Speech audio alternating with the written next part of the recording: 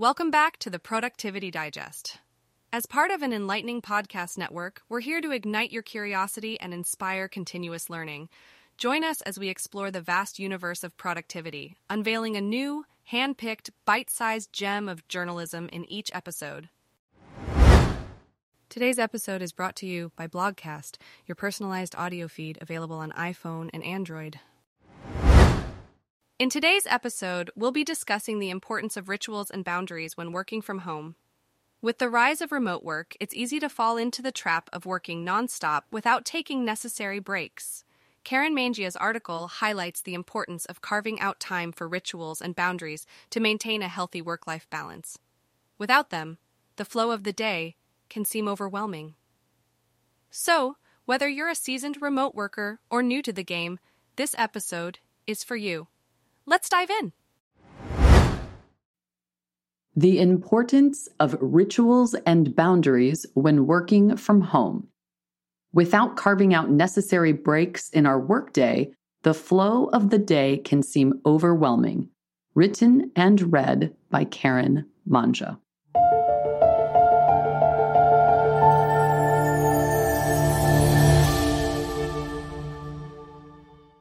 Let's face it, working from home can be exhausting. You may not even see why at first. Gianpiero Petrilighieri, an associate professor at INSEAD, explains the dissonance that comes from video calls when your entire work world is virtual. Our minds are together when our bodies feel we're not. That dissonance, which causes people to have conflicting feelings, is exhausting.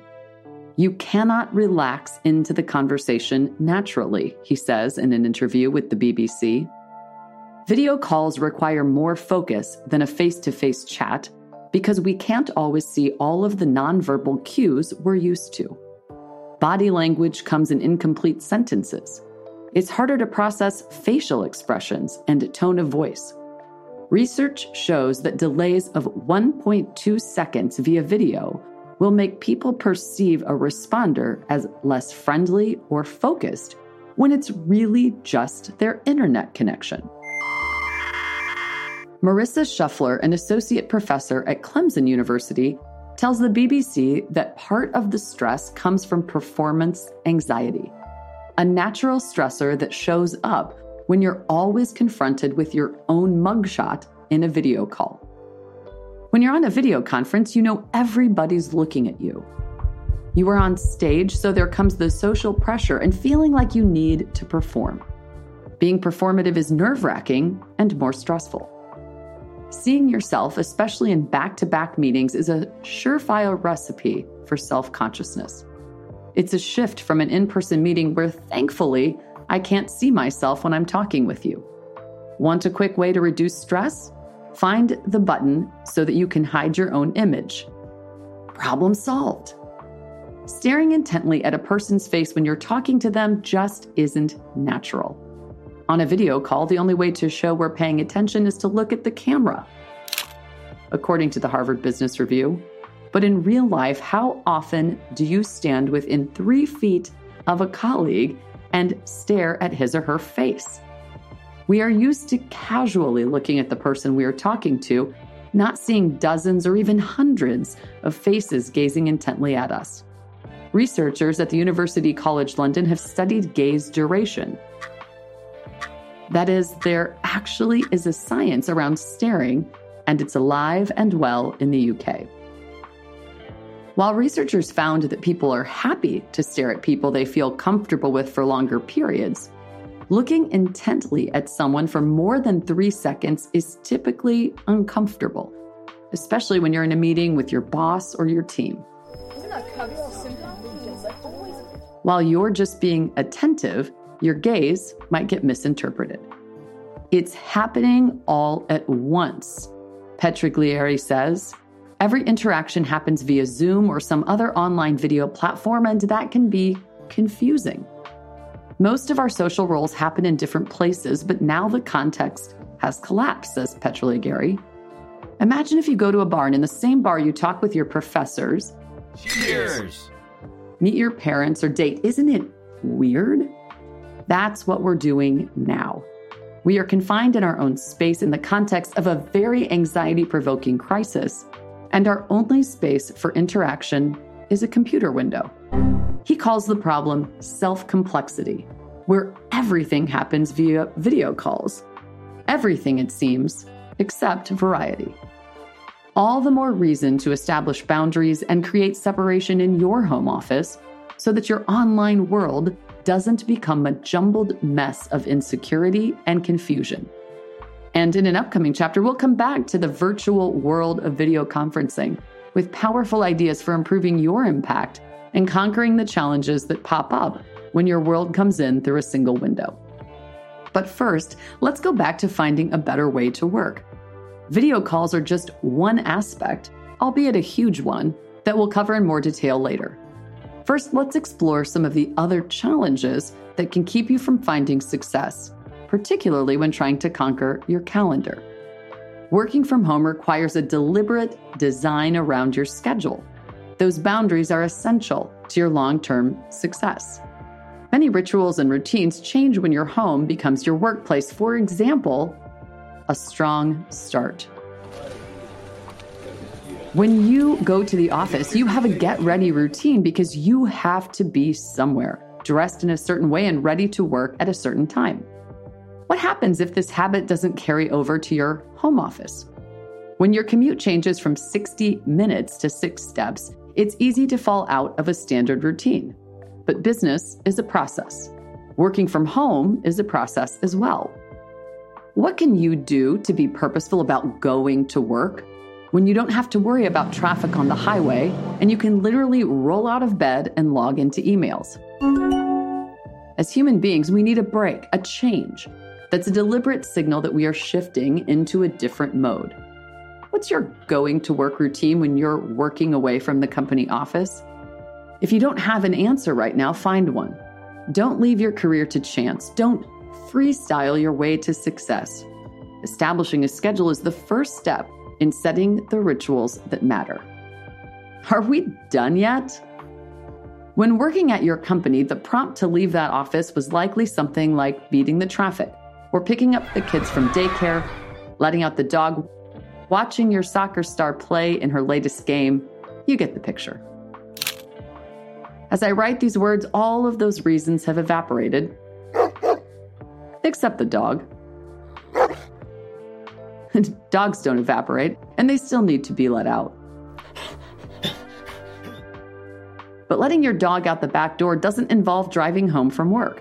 You depart and rejoin your life and interests much more easily right now, and whatever commute you were experiencing before has actually evaporated, disappeared. Consider folks like me who would routinely drive to the airport and fly to various locations, some of them international. Or think about the cities with the longest commutes in the USA. According to CNBC, 4 of the top 10 are in California, with cities in the New York metro area rounding out the list. Jersey City, for example, has an average round-trip commute of 73.6 minutes. All of the top 10 cities boast commute times of over an hour. Now, those commuting hours have been returned. Are those minutes a gift or a curse? According to Bloomberg, people are reporting that they are working an average of 3 more hours each day. Maybe that's because of managing homeschooling schedules, or maybe it's just because the pantry is nearby. An executive at Intel reports clocking 13-hour days working from home, and another says he has to set an alarm to remind himself to stop and eat. Are you managing your time, or is it managing you? Being deliberate about how you use your time, especially time that's been returned to you, is critical to your success. Believe it or not, you can always make more money, but you can never make more time. Oh no. Choose wisely. Align your time in a way that's deliberate. That way you establish new routines that help you take advantage of what you've been given. Old school versus new knowledge. Remember the old days when you would listen to a podcast or call your mom or maybe just listen to your favorite Spotify playlist on your drive home from work? What about driving from work straight to the gym or maybe going to a happy hour meetup somewhere? These transitions signal your brain to transition from work, to change the channel and give your mind permission to leave work. What are you discovering as the new transition? Because you need one if you're going to be successful at working from home. Putting in long hours and pumping out great execution means building in the breaks that make the time more productive. Think about listening to music for a second.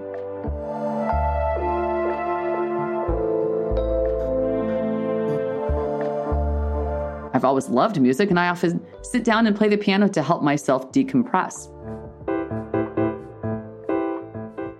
But you know what I see every time I look at a piece of sheet music? A lot of white space. Without a pause, music is just noise. The rests in music aren't signs that the composer is being lazy, it's the composer being smart. The space is what matters as much as the notes. The pause makes room for what's new, for discovery, for connection, for change. Working from home asks you to compose your life on your terms. Have you built in the pauses that you need?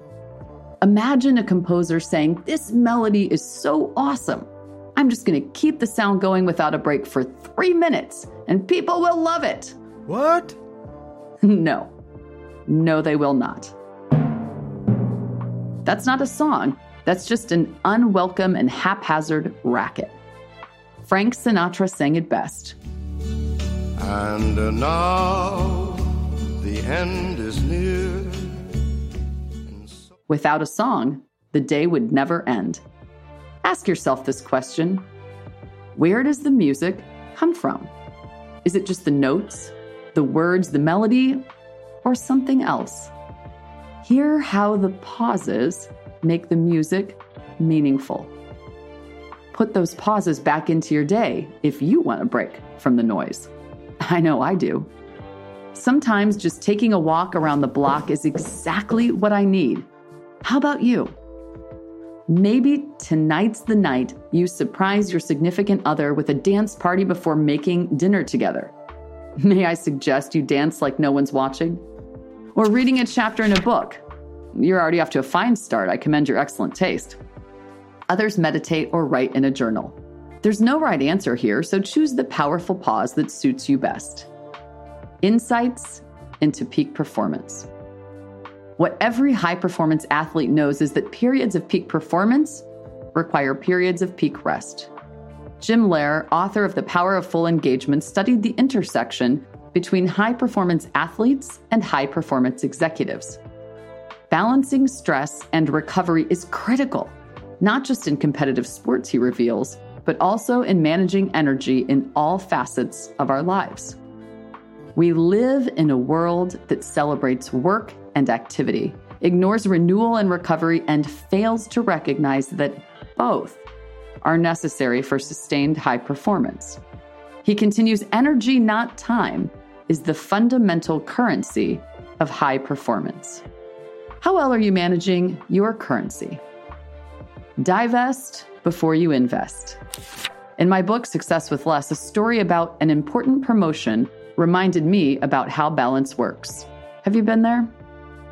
Earning a promotion was important to me, and I had been working toward the promotion for years, so I invested. Not only did I invest, I overinvested.